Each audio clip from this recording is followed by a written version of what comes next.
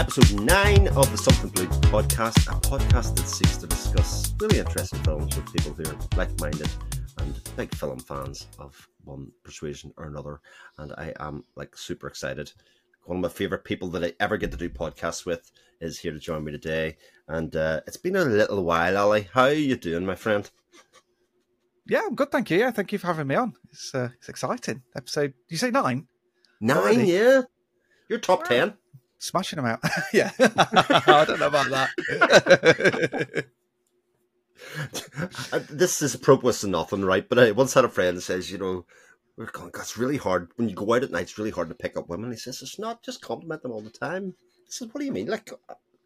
I have to talk to them and stuff. And he says, no, just watch me. And he just walked around all night and just told every girl in the place top 10 best looking women he'd ever seen in his entire life and would just walk away. And honestly, after about an hour and a half, he just had a stream of people following him out the bar. And I was like, what happened here? This is literally just walks past crowds of people. So take the top 10 compliments as it's going. Yeah. I'll get my coat. There you go. You didn't expect to have such top tips from a physical media podcast or otherwise. Chat up lines and stuff. Oh God, I never tried it. Well, I did try it one night, and then I kind of after about the second person, people were starting to give me weird looks, and I went, oh, "It's just not me. I don't know. I'm just not trying enough." Anyway, we're going to talk about the usual kind of mix of stuff we've been watching recently, stuff that's coming up, and then we have a special film to talk about at the end, especially given the season. And I'm sure we'll get into that at the time. If you don't know Ali, or you wouldn't know where to find, where else could you find you, Ali? Rather than me do the whole spiel, you get to introduce yourself. Oh, you put me on the spot because it's at the start. So I am kind of everywhere, a bit like yourself. So yeah. I have a YouTube channel where I try and do gaming videos, which are normally, let's say, tutorials. I don't really do playthroughs of stuff. Few reviews, but I tend to it started off as me showing people how to tune their cars on Forza and setting up wheels, and then I've been doing a few flight sim things, so I've got that. And then podcast wise, I'm obviously on Film Guff, which is you've had Kev on already. Yep. So yeah, we're our partners in crime. We actually met on a podcast called Last Games Load, Laps Gamer Radio.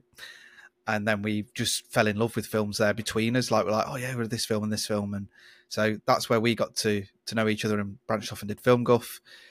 And then I'm also on Codec Moments, although I won't say it's on a hiatus. We're just too busy to put any podcasts out, where it's kind of just blokes talking about video games, but from we don't have much time to play them that much these days.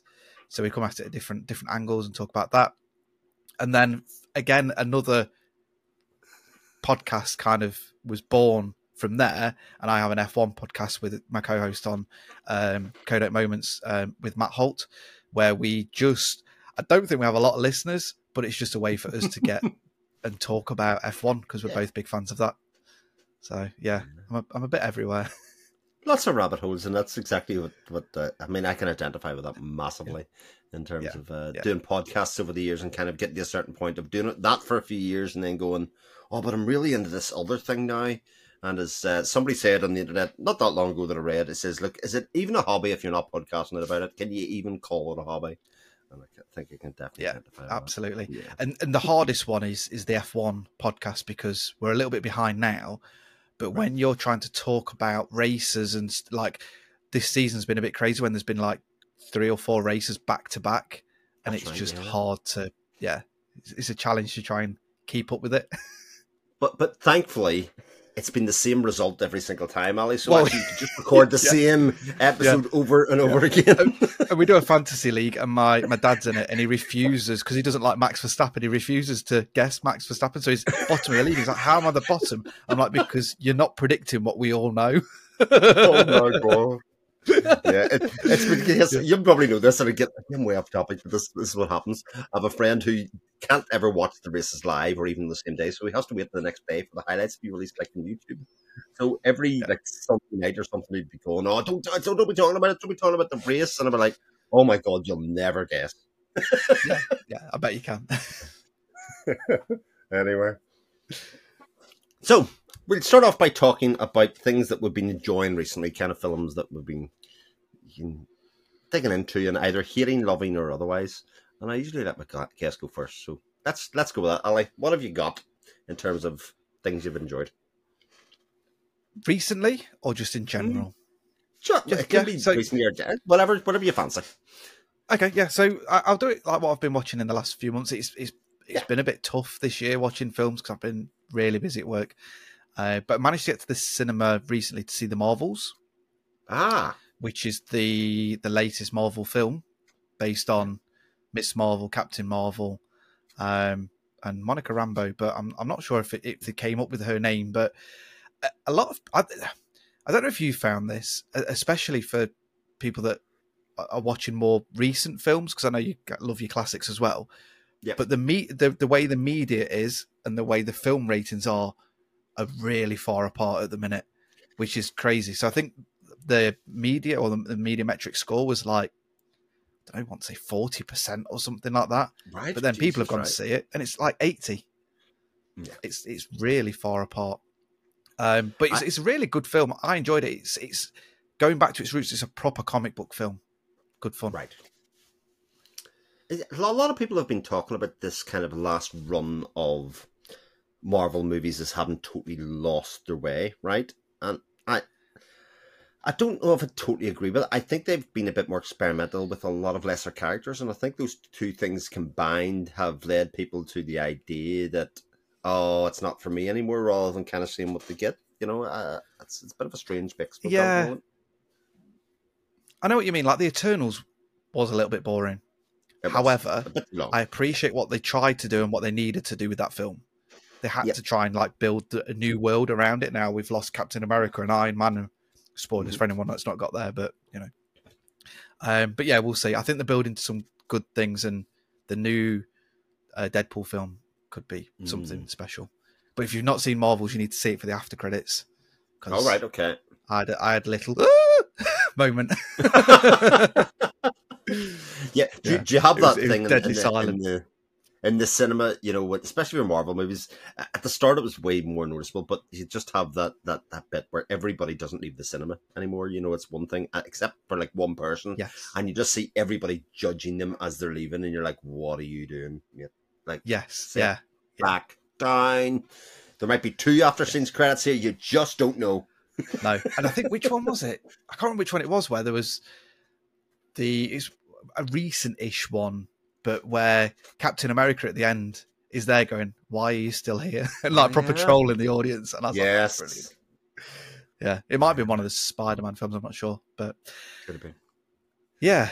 I haven't seen it yet myself. Marvels, but it's because I usually go with my eldest, right? And she's a boyfriend now, and weekend would have been the time we would have went to see it, and of course now she's. Excuse me, a boyfriend? What?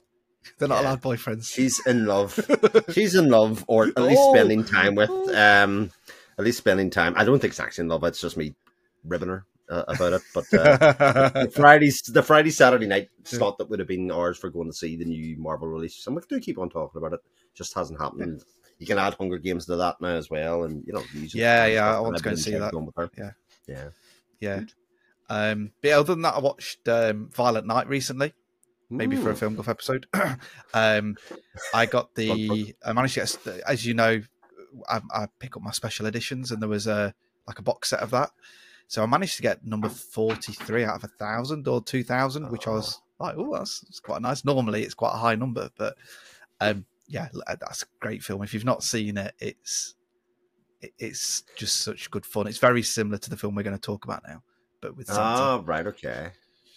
That'll be interesting, because that's one of the talking points that I kind of have, is kind of comparing that genre of action filmmaking to more modern ones, which I think is really interesting. But the thing about a low number, why does that matter?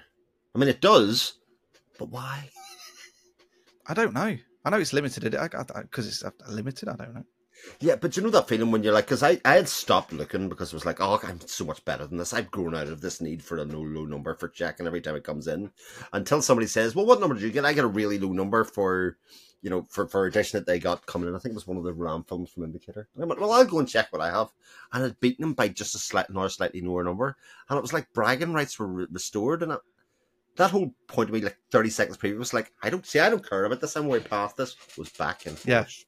Yeah. And yeah, we've all this primal instinct of Oh, I know. Yeah. better. Yeah. And recently I watched Point Break again. My wife hadn't seen it, so I watched Ah. Point Break. So that was good to dive into. It's been a number of years since I'd seen that, but that was good fun. Rewatched the Grinch. Well, I haven't seen the Grinch. The Jim Carrey version. Yep. So went to a couple of Christmas markets recently. Stayed over in Chester, so we watched that in the hotel, which is it's always good fun. Jim Carrey being Jim Carrey, but yeah, nice little film. And then Beverly Hills Cop, the first one. I love the film, but at the minute it seems to be on TV like every night. So it might be another episode because I love that film. I love all three films, actually, unapologetically. I mean, they probably do slightly descend in quality, 1, 2, 3, but also your appreciation of the character work goes up from 1 to 2 to 3 as well. More Judge Reinhold, etc., goes up. So, I love those films. They, again, unapologetically. And Netflix are doing a fall. Oh. Yeah, start filming. Yeah. There's pictures online of Eddie Murphy back in his Detroit Lions jacket. That's interesting. What age is Eddie Murphy?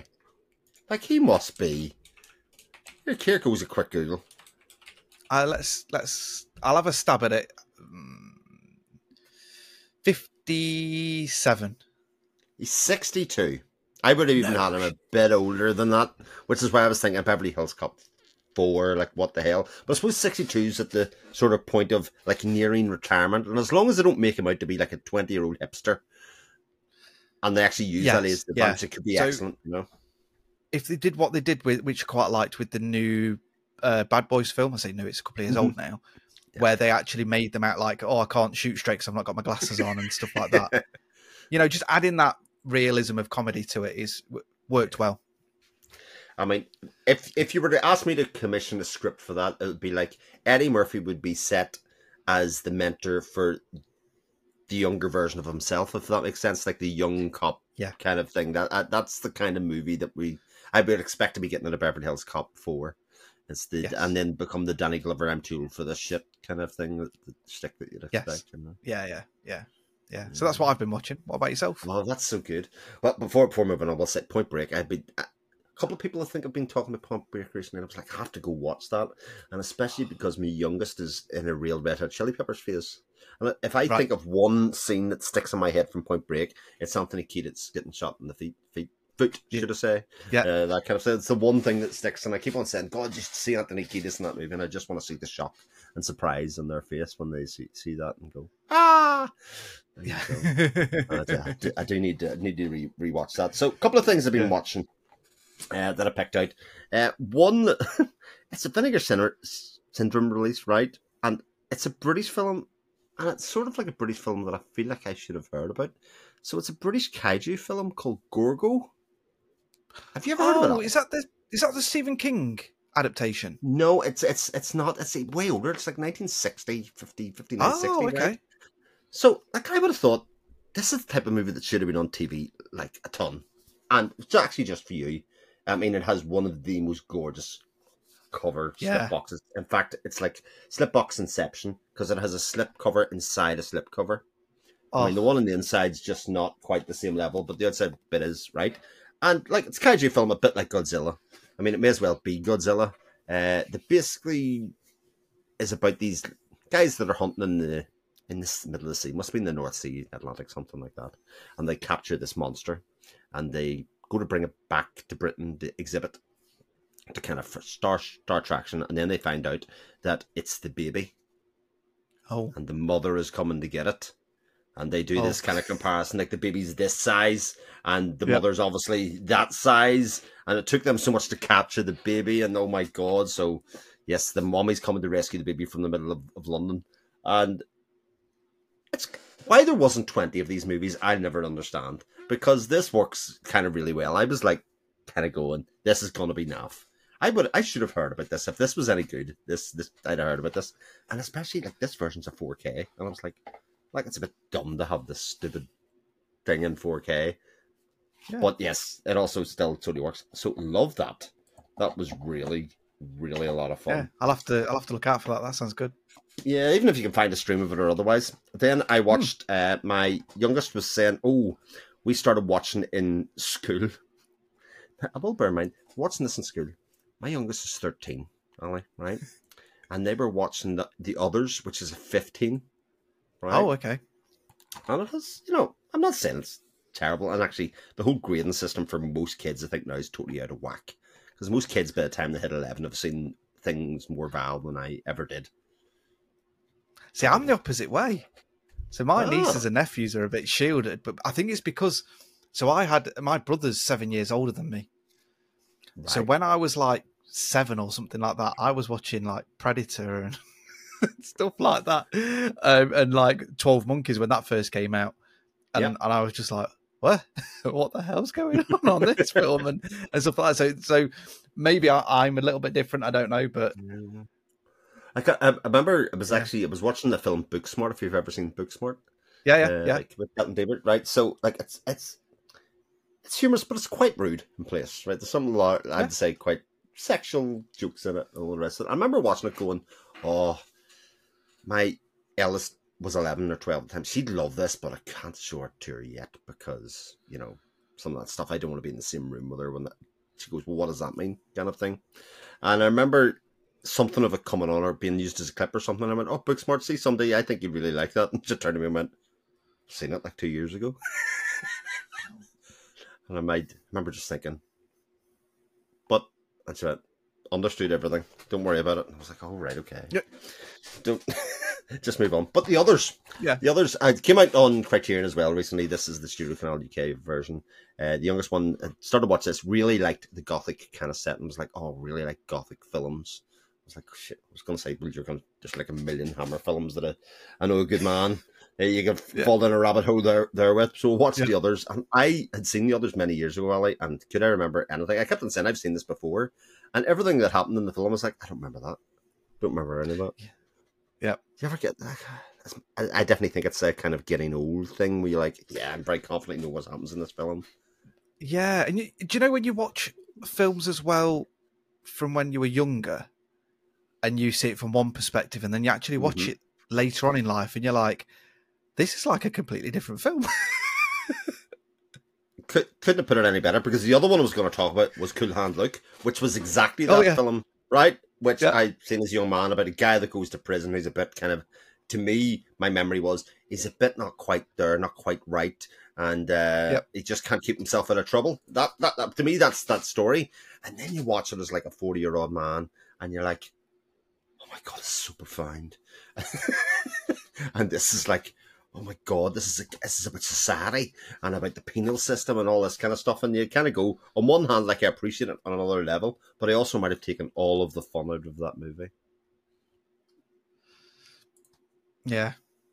But brilliant movie. Like, honestly, Cool Hand Luke was definitely rocketed right back up there in terms of like one of my favourite films of all time. And that recent rewatch, I just thought cast and everything about it just like outstanding. And then to get a 4K disc of it, just looks amazing. It's like wow, Nice. wow.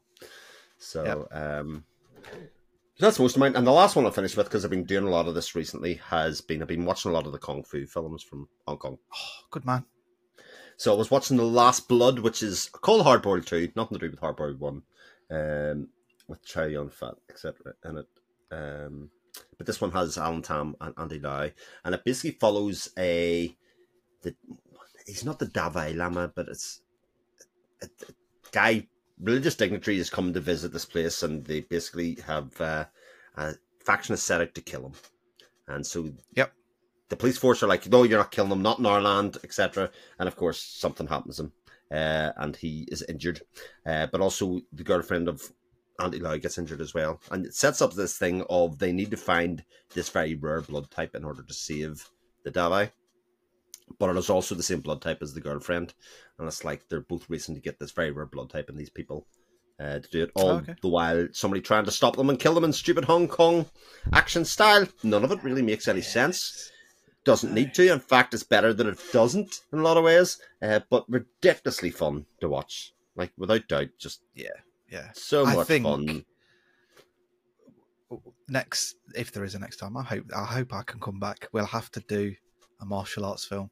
Oh, that would So be I great. recently got there was a special, I think it's Warner Brothers edition of Enter the Dragon. Oh, I love my yes. special edition, so I had to pick that up. Like, Bruce Lee's my hero, idol, like, the guy's phenomenal. So I picked up that, but there's some awesome hidden gems just in the martial arts genre out there, and I don't know if I've told you this, but so I do Japanese jiu-jitsu, Right. which Okay. is Yes. in You effect I'm talked about that training to before. be a samurai. So not the Brazilian jiu-jitsu rolling around on the floor. This is me knowing how to kill people with doing less moves and stuff. And then I now watch these films going, oh yeah, I can do that. Oh yeah, that's this. Yeah. And like the other day I was doing jumping crab claw scissors where I can jump onto someone's waist and take them down and put them into a wrist lock. It's just Right. like, this is awesome. But there's some awesome films out there. There's one that possibly might be for another episode called Blood and Bone, which is a newer film. So have you seen AWOL or AWOL? It might be, is it Leonardo or something like that? Legionnaire or something like that. It's a Jean-Claude Van Damme film. Yes, I've seen where Legionnaire, he goes into yes, sure. underground fighting. Mm-hmm. So imagine that, but slightly modernized with Michael Jai White. Mm-hmm. I know who and that the is, opening indeed. scene to the film is a fight in a prison shower room with Kimbo Slice, who's was because he's passed away now. But yeah, it's such a good film. It's really good. That's interesting because I watched a couple of weeks ago now Bloodsport for the very first time, and I hadn't seen Bloodsport, and I was going through like the extras and that are magnificent, but the amount of people that they got in to obviously be the other competitors, and a couple of them were actually practiced martial artists, and they were saying they were sort of brought on to be effective, but also their role they felt was to be authentic, if you know what I mean. So that people who were from that sort of background could appreciate the film and go, actually, that guy, while this is entertainment, that guy's he's proper. He knows what he's doing. Yeah, and actually, this got the conflict. Is it Bloodsport that's got the guy out of Enter Dragon in it? Is it Bulbo? Yes, it has. Yeah, but he's in it. Yes, he's the main bad guy. Yep, he is. Yeah. So anyway, that was part. Well, that was part of the casting for Bloodsport, is that they basically secured him and thought, right, he's still very famous from Enter the Dragon, which is kind of the prototypal Hong Kong action film, and they're trying to launch a career or trying to build something around Jean-Claude Van Damme, etc. And they got the two of them together and like, right, who else can we put in around this? And that's another great release, the 4K release of that. Yeah, fantastic. I picked up Hard Target recently as well. That came out on a 4K special edition. Yeah, I think, is it 88 films that have been releasing some of them, because they did Street Fighter as well. They were starting to do a series of Jean-Claude Van Damme films. I'm up to date with them. I have them all. Yeah, I had Double Target's the last one that came out, and I haven't. That's the Double Trouble. Sorry, I haven't got round to watching it yet, but I've watched the rest of them. Nowhere to Run. Probably my favorite. Universal Soldier 2's in there. The great Cyborg is in that. They're a great set of films, and Street Fighter as well is just. It's excellent, except he's not Guile. I sort of have it in my head that he's just somebody else. He's not Guile. He just doesn't look like Guile. He's not really Guile. Yeah. Nah, but the rest of it is fine. Everybody else works for me in that, just apart from him. And I suppose without him, it doesn't get made. So at least we have a Street Fighter film. We're good. Yeah. So that's it. Yes, that'll be cool. We'll do a martial arts film next time, Ali. That'd be a great idea for one. Yeah, that's good thinking. Excellent. So that's what we've been watching. We'll talk about things that are coming out, or what I've been doing basically towards the end of the year, Ali, is things that you've either picked up this year, or somebody's picked up for you, or bought for you, or you've got your eyes on. You think, oh, I love this, and I have to tell everybody. Traditionally, when I've done this with Ali, I've just usually been a very poor man afterwards, because, like he says, he has a thing for producing the most beautiful edition of something that I, on one hand, would swear I don't care about, but as soon as it's like in front of me and the tactile nature of it, you kind of go, oh, I really want that. Last time, I think, was Willy Wonka. Yeah, I was about to say Willy Wonka, yeah. Willy Wonka with the golden ticket. Oh, still love that set. So I think Oh yeah, it's a beautiful set that is. I think the most recent one that I've got, which is a big set, is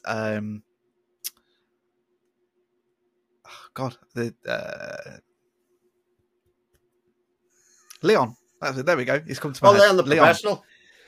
Yes, yeah. And it's a chunky boy set. And there's postcards and special editions in it, and like steel tin. I don't understand why the box is so thick, but it is, and it's really good. Do you want me to grab it to show you? You can do. Well, just saying that, what I'll say is, like those special editions that are super thick, right? I often think they make them super thick so that it appears special, even though it wouldn't have to be that thick. Like the Wicker Man big box that came from Studio Canal is a pretty thick box, but it's a lot of empty space inside it, you know. And I think it's more. Oh no, this hasn't got empty space. Stuff. No. Yeah. 1 second. Oh. So, the Leon Special Edition, like I say, it's a chunky boy. So it's like 2 fingers worth of case, and on the back you actually get a card, right? And it's actually the card's got your edition number on it. Right. So I've got 1,685 out of 2,400, but it's on the card, as opposed to like normally they stick a sticker on it. Yeah, that's but there is a sticker at the bottom as well, or on the J card or something. Yeah, and then you get a lot of posters, a lot of behind the scenes bits, and all sorts in it, as well as a lovely steel tin of it. And there's loads of extras and all sorts on it. And I actually purchased it from Xavi about 4 months ago, and it was actually delayed. I think they had some issues kind of getting them out. And then it actually arrived 2 or 3 weeks ago. But it is a lovely set. It's in 4K. It's one of the Studio Canal. They're doing a lot of special editions at the minute. And yeah, I had it on print. There was even a bigger set, which I didn't go for.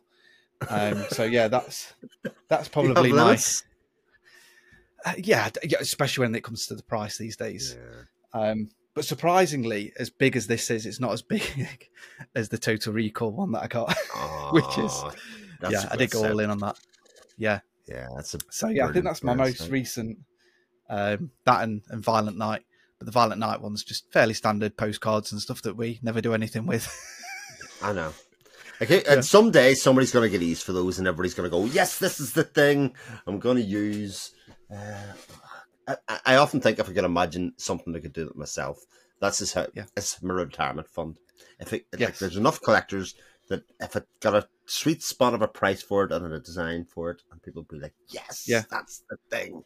But this is the Leon edition's packed with extras as well, which is really nice. And it's like an embossed cover on it. So it's not just flat. Yeah. I can't even find. Oh no, I have found one. I found one. Of course, it's not cheap. It's not even. No. It's not even like cheap. Oh my god! I've just seen the original price for it, Ali. Oh my god! Kidneys. Who doesn't need kidneys? Kidneys, body parts. Yeah. They're all like we're all going to die someday, isn't that the way that it goes? And then I've got one on order as well, which is the what is it? Is it Cult of Cinema? Is it called that series of films? Oh yes, Titans of Collections. Titans of Cult. That's it, Titans of Cult. And they're doing a Gladiator one. Gladiator, yeah. And I'm massive fan of the Gladiator film. We did a 2-episode special on it on Film Guff, and I've recently been over to Rome and been around the Colosseum. That's right. So they're doing a massive box set of that, and you actually get his helmet as a figure thing in it or whatever. I don't know what it's made out of. I saw it. Kind of thing for them, isn't that right? I think this one's actually more of a model. I think it's 3D as opposed to a pin. Yeah. I'll stick up a picture of the art of this, but this one's a bit different for the Titans of Cult because it's a steelbook, isn't it? And then they have like a stand for the steelbook, so it sets up kind of by itself as a display piece. That's really nice. Yeah. I was like, I've already got the film in 4K, but I was just like, I'm having that as well. The other one could go away somewhere. I give it away. Yeah. That's right, because you'd put up It's that kind of time of year. Yeah, well, that's exactly what I've been asking people, because everybody has their slightly different things that they like to look for in terms of things that are quite special, or even in things like this where even for some people it's like, well, I wouldn't buy this for myself, but if somebody was going to buy me something as a gift, this might be something that they ask for, which might be really nice. That I'd be really happy to get. That Titans of Cult Gladiator edition is, oh, that is really pretty. I hadn't even looked at that in any great detail, and of course now you've made me look. And who loves me enough to do something like that for me?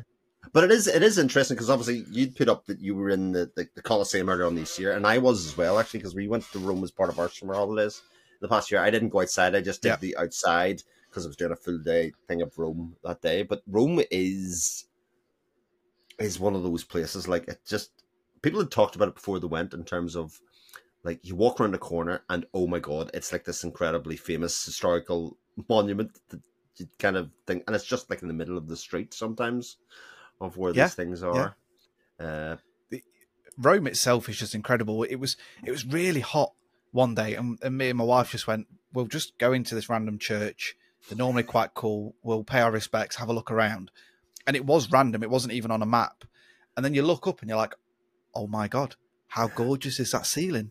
Like, what is this place? And it's like, oh, it's just such and such. And you're like, I've never heard of it, but it's one of the most gorgeous churches I've ever been in. And like the Vatican, you kind of just stumble upon it as well. You're like, it's just kind of like at the side of the road. Oh, that's the Vatican over there. It's kind of like, what are you talking about? This is bizarre. The day I was there, it was 40 degrees. It was ridiculously hot. But it was just so bewildered. Like, honestly, the head was on a swivel the whole time. And especially the grounds around the Colosseum, especially, you've got the Colosseum, but then they kind of show the roads that go away from it, because obviously the circus, etc. Yeah, you've got all the forum and all that. Yeah. So I because it was my 10th wedding anniversary, so part of it was my wife wanted to go to Pompeii, because we did a cruise as well. So we went to Pompeii as well. And then we paid to do the tour of the floor and going in the Colosseum. And it was long. It was 4 hours. And it wasn't until we were like at the top of the Colosseum and nearly done. And she went, oh, would you like a water break? We're like, yes, please. Yes. Well, I did Pompeii as well. Pompeii as well was done in 40 degrees heat. And as you know from doing Pompeii, like, Pompeii is incredible, but there is no relief there at all. They have water fountains, which is one thing, but there is no overhead relief at all.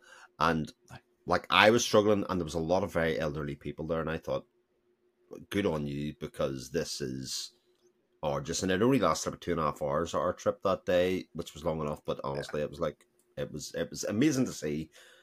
But I have very strong memories of thinking I'm going to die. I remember actually getting outside of it and going to the shop to get a drink of water, Coke or anything, and I think it was €6 or €7 a bottle of Coke, and it was like the greatest experience I ever had of actually drinking it. As much as like the best. It was like, honestly, it was like somebody pouring it around your head and kind of going, "Oh, this is magnificent." But to take that, like, it means that when you watch things like Gladiator again, or you watch films that are set in like ancient Rome, or especially when you go see those places in real life and take them forward, it's a whole new experience of watching the movie again, and you see the kind of level of effort and authenticity they strive for in the likes of those films, and give you the appreciation. Yeah. And when I was on the floor, I managed to resist shouting, "No, you're not entertained."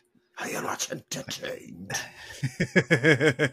Well, how many people do that? There must be a lot. There must be people just going, how many a day? Like they do a sweepstake. Here we go again. Yeah.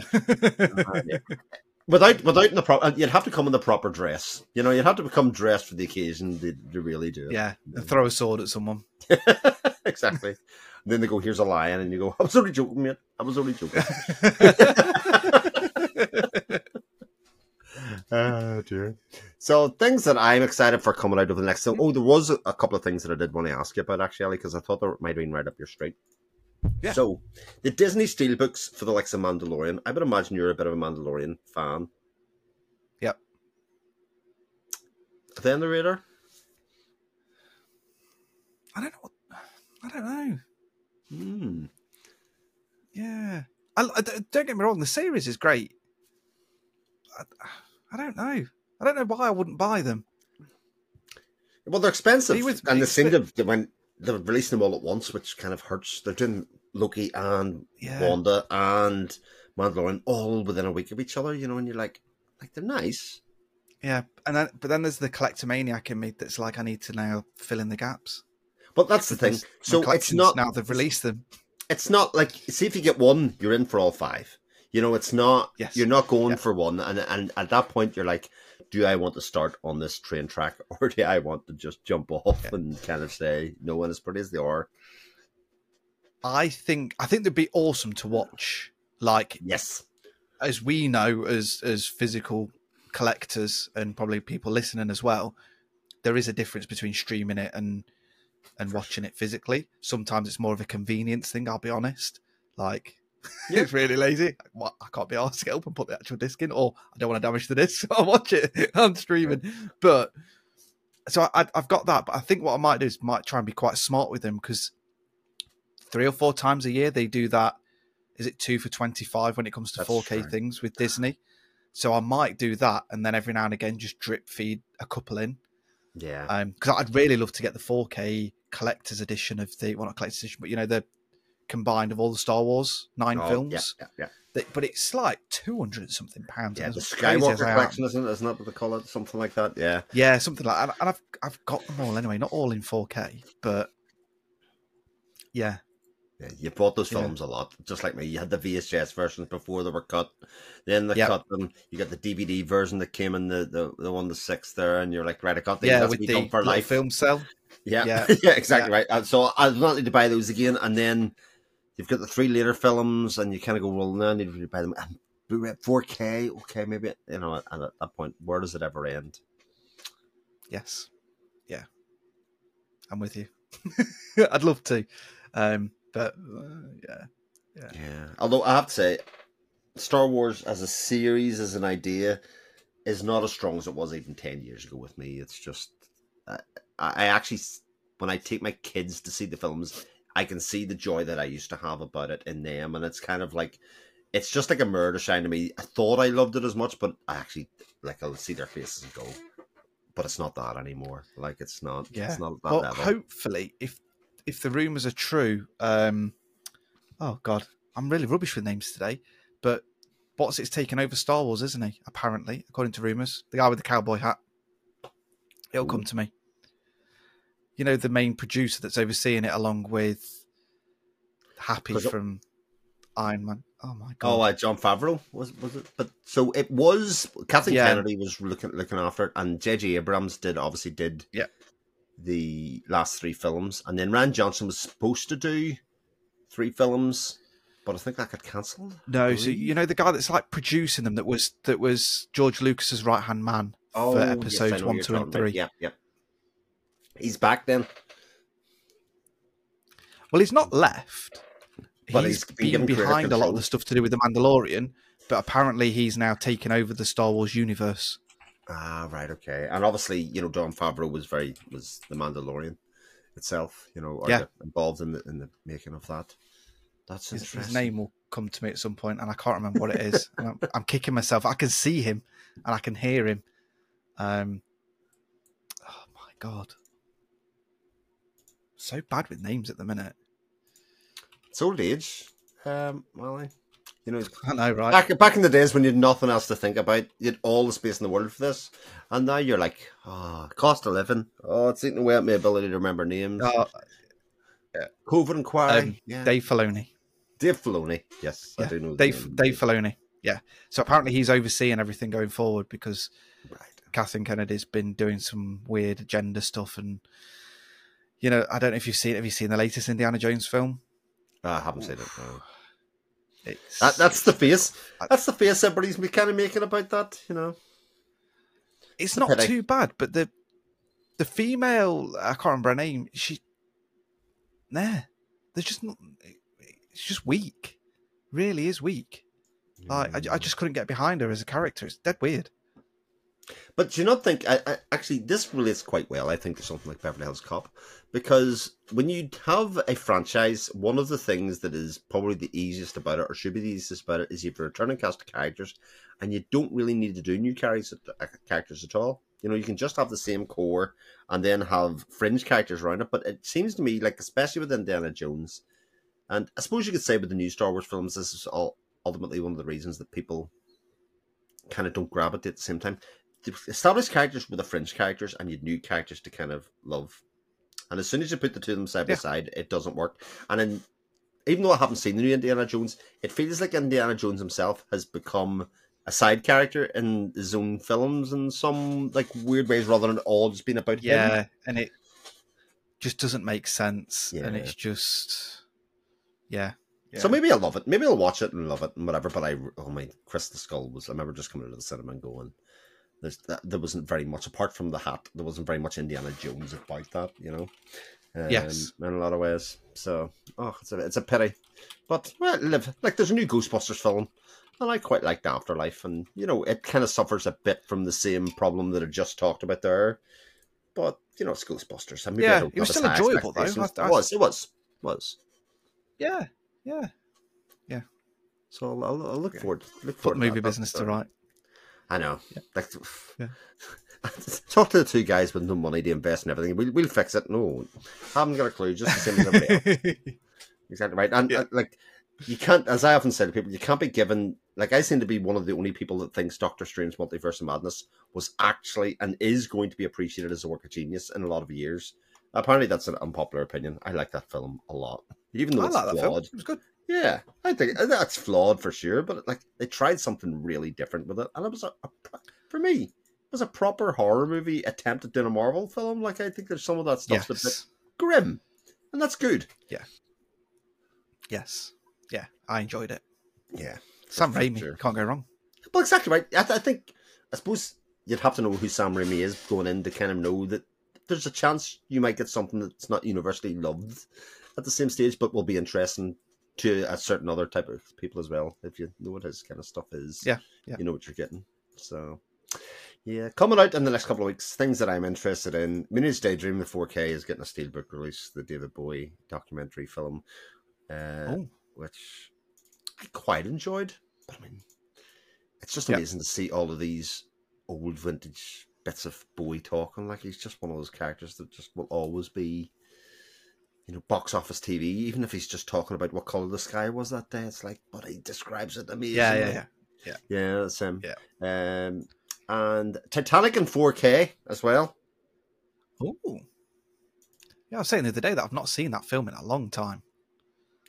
So I usually like to tell a story about Titanic, as I'd seen it the day it came out on release. What, the Titanic?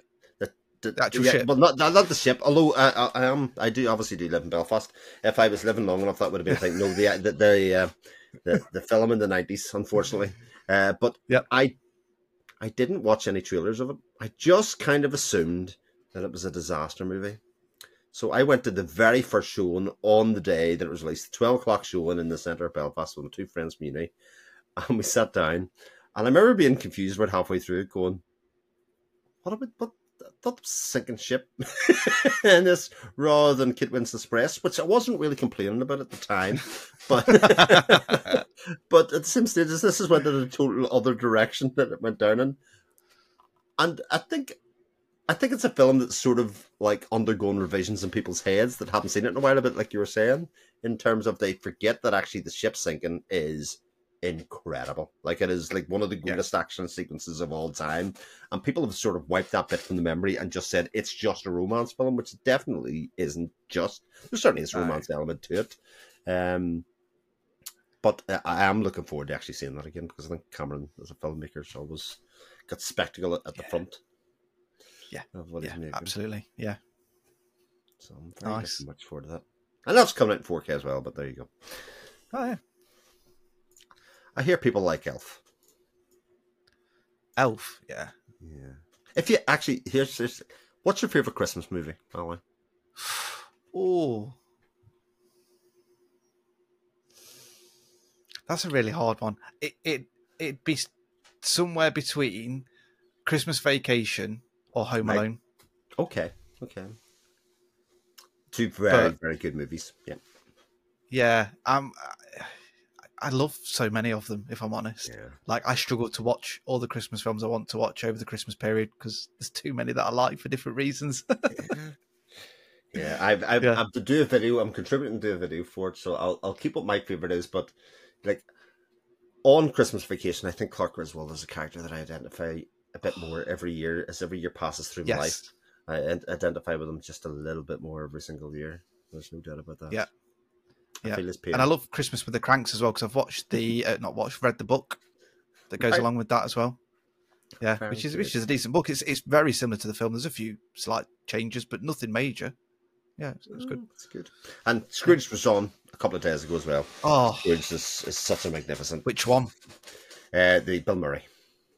Oh, sorry, Scrooged, Yes, sorry, not Scrooge. There's so I love it that there's so many adaptations of Scrooge, Yeah, and Scrooged is phenomenal. I love that. Like, it's a completely different take on it. it is. It's Um, possibly Bill but Murray's best role.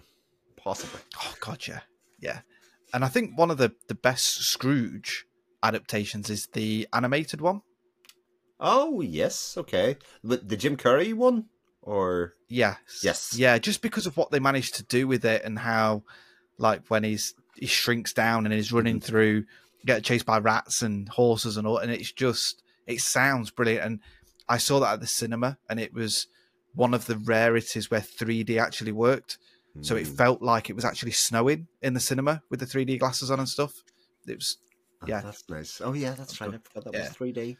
Yeah, I forgot that was 3D. I've seen it on. Sorry.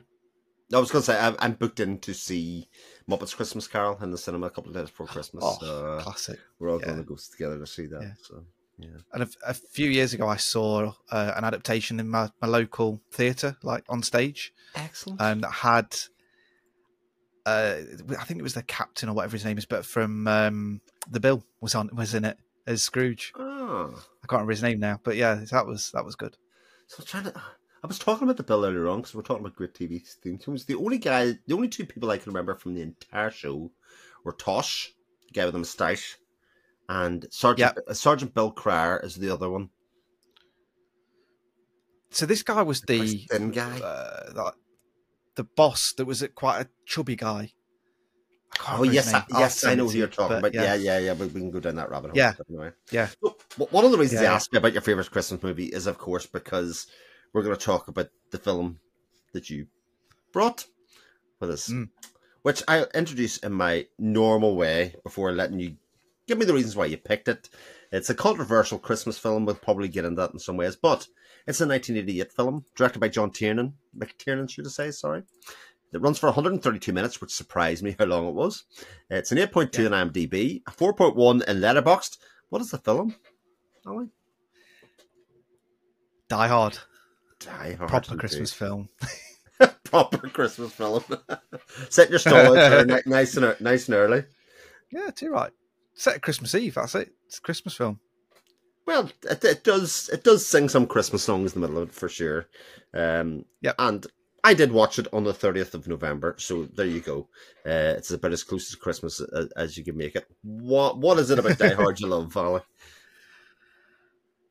It's just a good film. Like, it's so you've for a start, you've got Bruce Willis, who I'm a little bit too young to remember it, but I know of his history. So he's a comedic actor that suddenly went in to do this action film. It's based on a book, although the book is very different, and it kind of, it's not. I think the reason why people don't like it as a Christmas film is because it's not traditional. It's not got Father Christmas in peril and, you know, like Ernest saving Christmas and, you know, all those things, or just like dysfunctional Christmas family and all that. It's someone that goes to a Christmas party and then terrorists are there trying to blow it up, and he's trying to save that and just gets in the middle of it.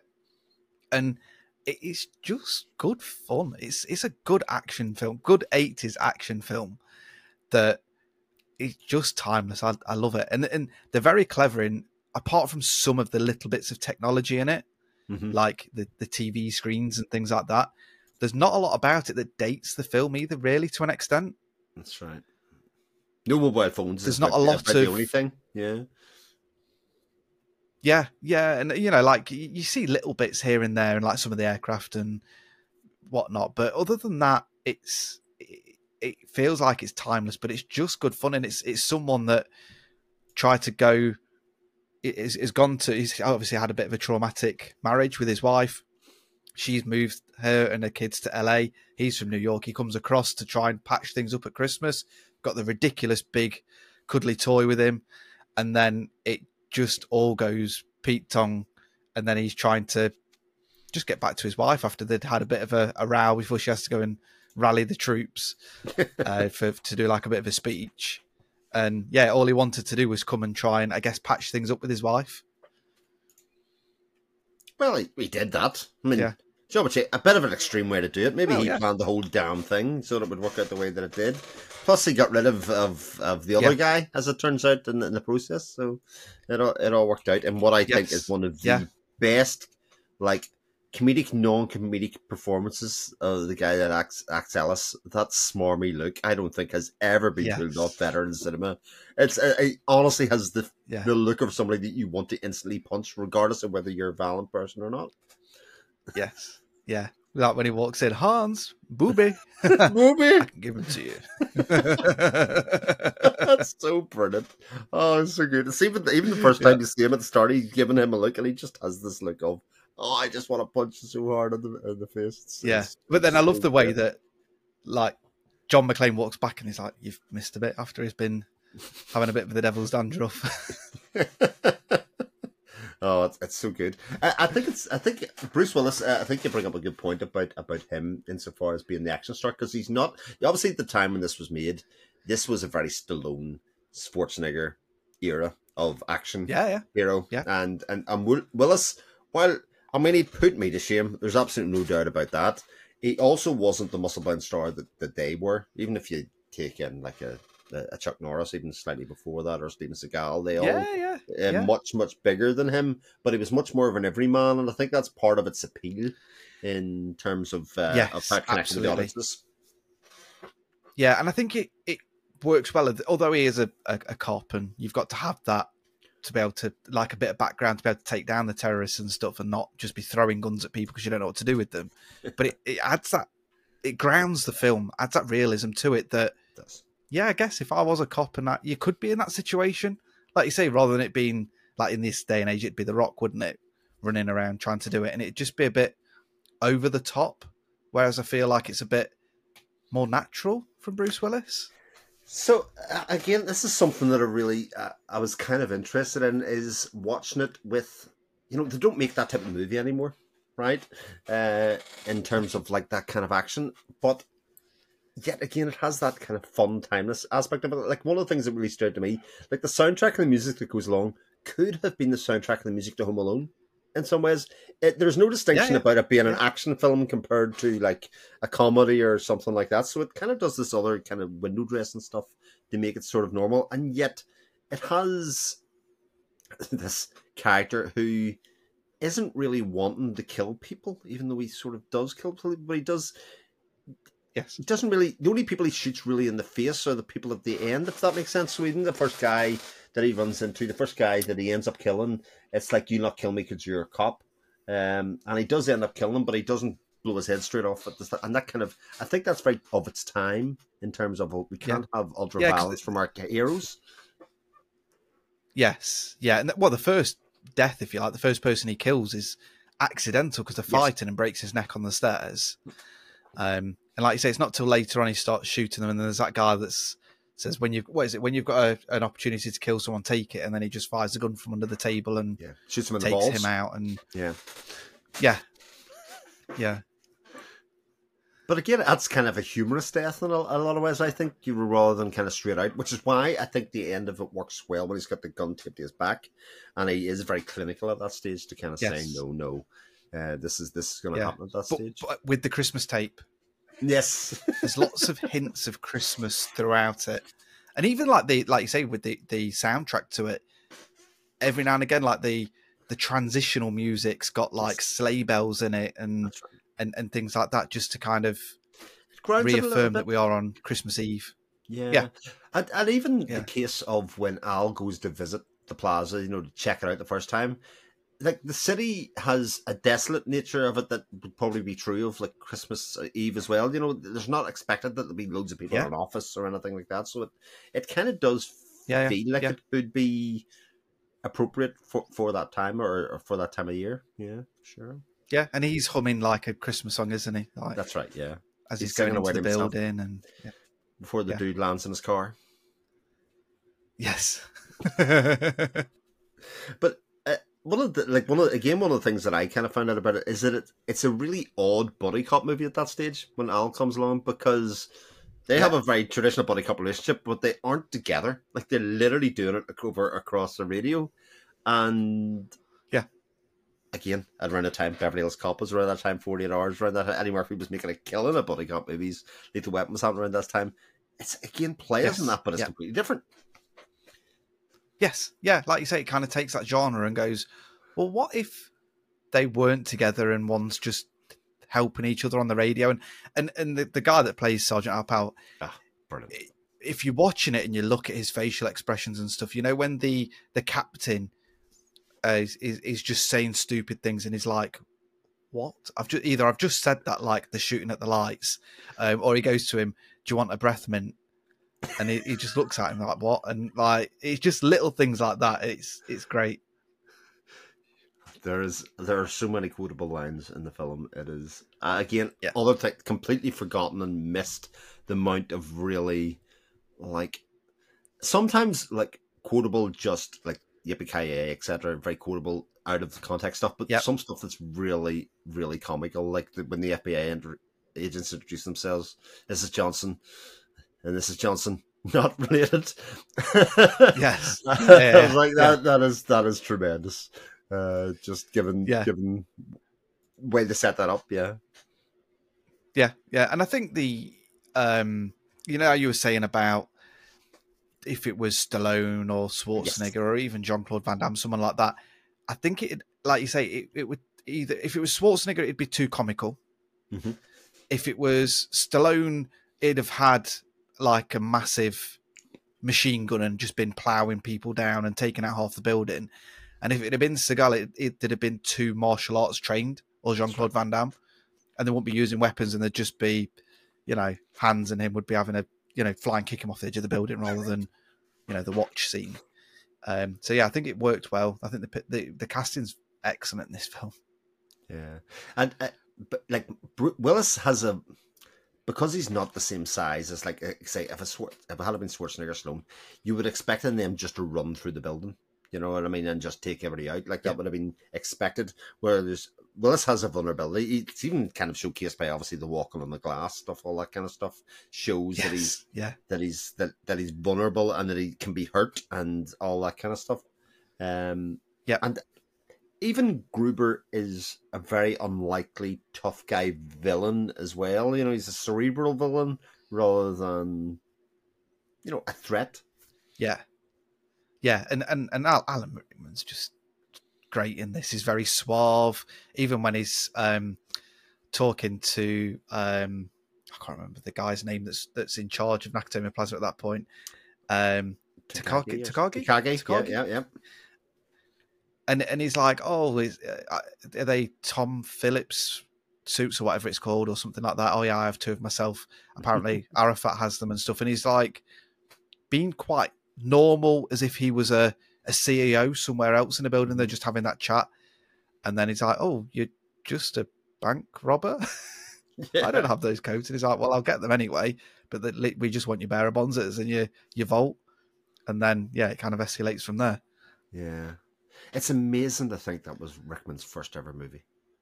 Like that just seems, isn't it? Just that's absolutely insane that somebody can walk in from stage and TV and go and be so commanding in what is a pretty big budget. Yeah, have that presence. Yeah.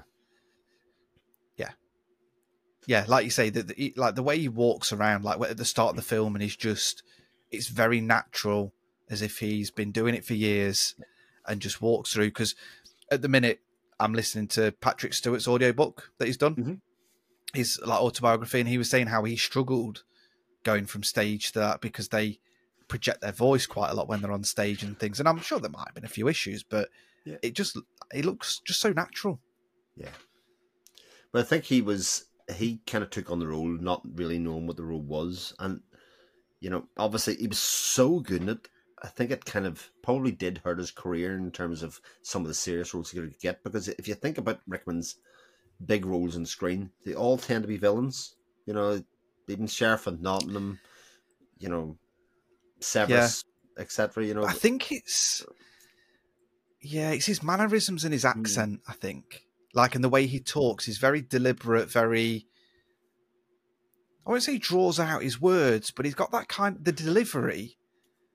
And obviously, people like do his accent and stuff. I'm not going to try and do an Alan Rickman, but just the way he is, and I love the scene as well. When is it after he shoots that guy in the face that you just said his name? I can't remember now. Gaggy, yeah.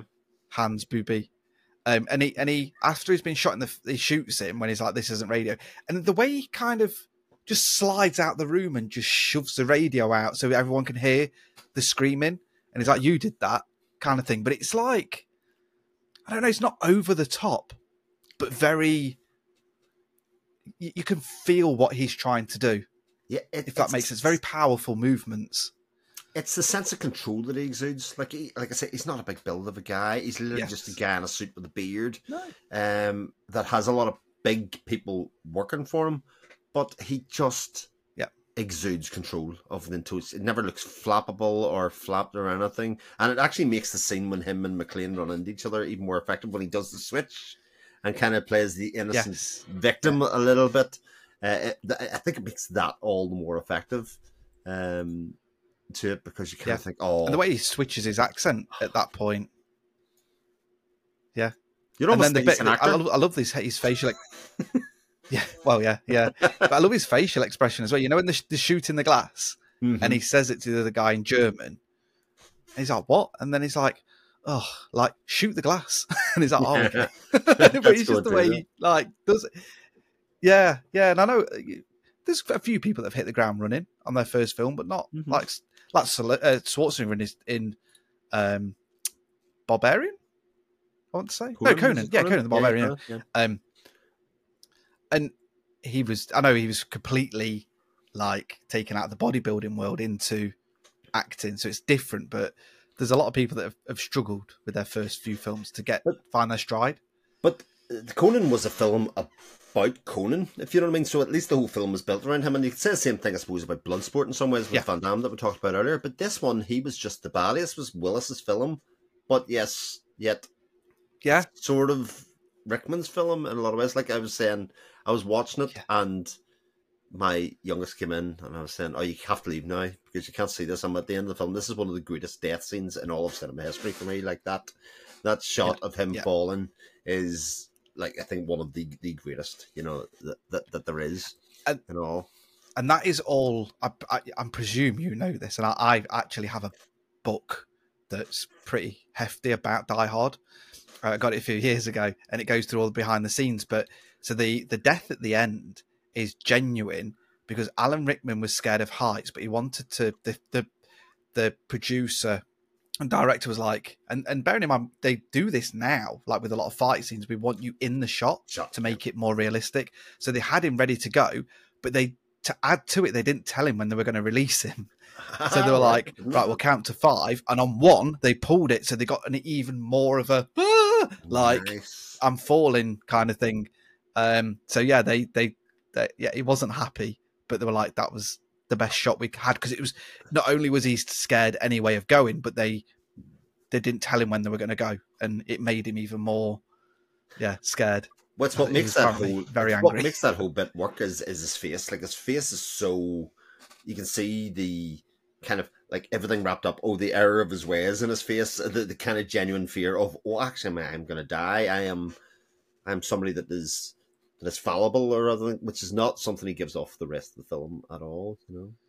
No, and it's interesting that what kills him is something that's planted very early in the film, within the first 20 minutes, which is the Rolex watch for doing really well. Holly for doing well in the sales or whatever it was. That's very good. But there's a couple of bits that I really don't like script wise. that I think have not aged very well. So and they're both at the very end of the movie.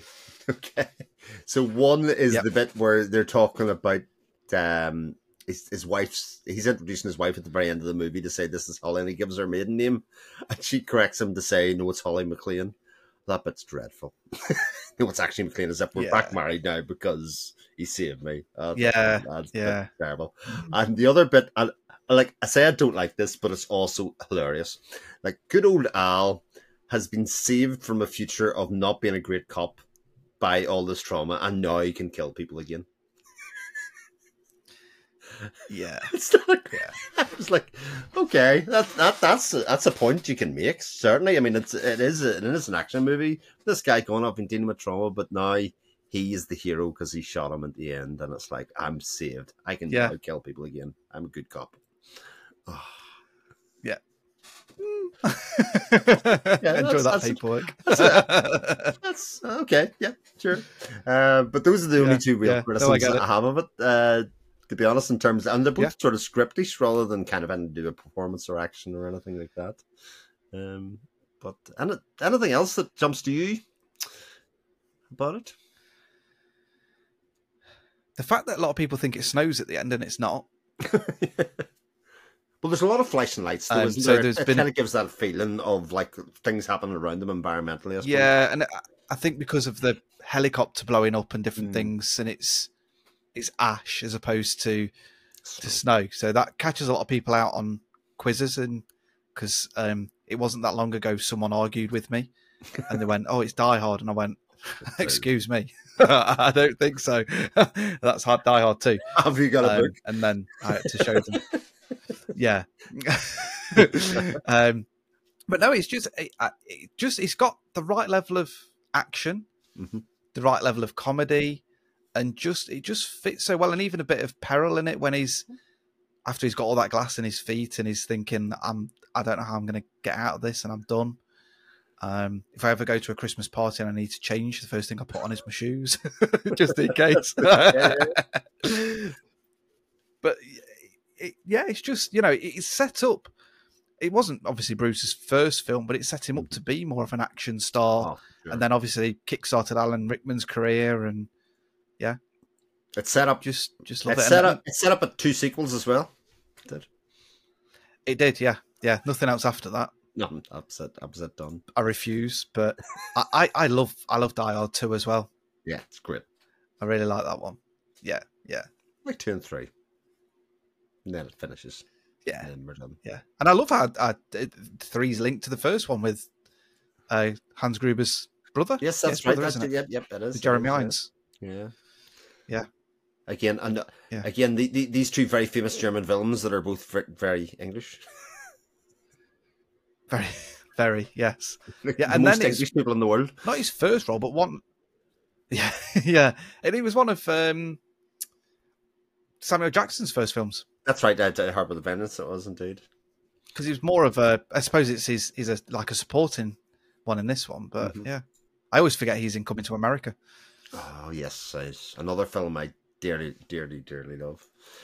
One of the funnest bits of trivia that I found out is actually, for all of the great American hero that Bruce Willis is purported to be in this, he's actually the German in the film. He's pretty much the only German in the film. Yeah. which is really good. Yeah. Oh dear. And then the only other thing that I found that I didn't know before I was doing research, it's actually Nakatomi Plaza's the 20th Century Fox building. So they actually did blow that to shit in pieces. Like it was legitimately, they had some abandoned floors and they basically shot it to pieces. And they wrote it off as insurance and tax reasons, which is really clever. Like I think that's great. And actually, the screenwriter, when he was doing the tour of the building, specifically was taking notes of things that he could do and places that he could go and do it because he was doing the tour of the building. So, like, I think all that stuff's really, really interesting in terms of like what makes a film. Yeah. And the way they use the models for like helicopters and stuff like that, you can't tell. You can't tell it's a model. It's really well done. Yeah, great choice, Sally. one of the great things about having somebody different on all the time is everybody sort of has a different perspective or window into a film that they'd like to talk about. And actually that variety is what makes like cinema so amazing in a lot of ways, is that you can have the real highbrow, you can have the action, you can kind of enjoy it all just the same. Yeah. And I can't honestly remember when I first saw this. I wasn't old enough at the time, I don't think. What is it, 88? So I was 3 when it was released. I presume I've seen it with my dad at some point. He loves his action films as well. It definitely was a film that was shown a lot, I think, in Britain for a good 10, 15-year period anyway. So it was kind of one of those universal things. Like a lot of those 80s action films were, that it doesn't seem to happen as much anymore. Like it doesn't seem to come back around in the same way. A lot of action films now are... Yeah, a lot of action films are just remakes or just either a full-on remake or a reimagining is the new buzz thing these days. And it'd just be nice to... I mean, I suppose the only thing that has been a bit more like fresh was the John Wick series, but even that's on its 4th one now. Mm-hmm. So that, you know, how much longer are we going to go with that? And then I don't think we can go any further with John Wick without saying too much, anyway. Yeah. But John Wick I thought a lot of when I was watching this, because it is the most natural kind of modern day, like no nonsense action film that we've got these days, and it is a very different stylistic thing compared to what Die Hard is. It has this heart to it and this kind of like almost like non-superhero-ness to it, like the whole way through it. Yeah, and I guess another one that was out recently was Nobody. Oh yes, with Bodenkirk. Yep. Yes, yeah, which is very like I can't remember, he's a cleaner, isn't he, or something? But he looks like an everyday man again, and you know, okay, yes, he's been trained, but he's got that groundedness to it. Yeah, terrific stuff. Love that trip, and like I say, I hadn't seen it maybe 3 or 4 years, and there were loads of bits of it that I just totally like. Argyle as a character had no memory of at all. Like it totally wiped him out of my memory. I've seen that film 5-6 times, and like my brain just hadn't taken any notice of him or his moments, which are sort of this like comic stuff that goes on that gives it that bit of heart. Yeah. It's so good. So that's the end of our episode, Holly. Bit sad, but another really enjoyable one for me, at least. And no, definitely, yeah. Thank you for having me we'll on. definitely have to do it again, especially make plans and do that going forward. If anybody wanted to find you, where would they find you? I'm everywhere pretty much as Cornwall. There might be an underscore on it, especially on Twitter, so I'm Corn_Wolf on there. But yeah, you can find me there, and at FilmGuff, it'll either be myself or Kev that's doing it, and I'm on Blue Sky, which a lot of people are moving to as well now, which is a no-nonsense Twitter. So I'm on there as Cornwall as well. So that's my YouTube kind of alias that I just go by. Very good. And I'll stick a lot of those links down in the description for everybody to go and find you out and hunt you out, depending if they're interested in the various rabbit holes that you've went down, I've went down, and many of us go down, indeed. So until next time, I don't know if I'm going to go on holiday hiatus, or maybe I'll just see how busy everybody gets over the Christmas period. But I shall be back shortly with another guest to talk another great movie, and I'll speak to you all again soon. Take care, everybody. All the best. Bye. Cheers.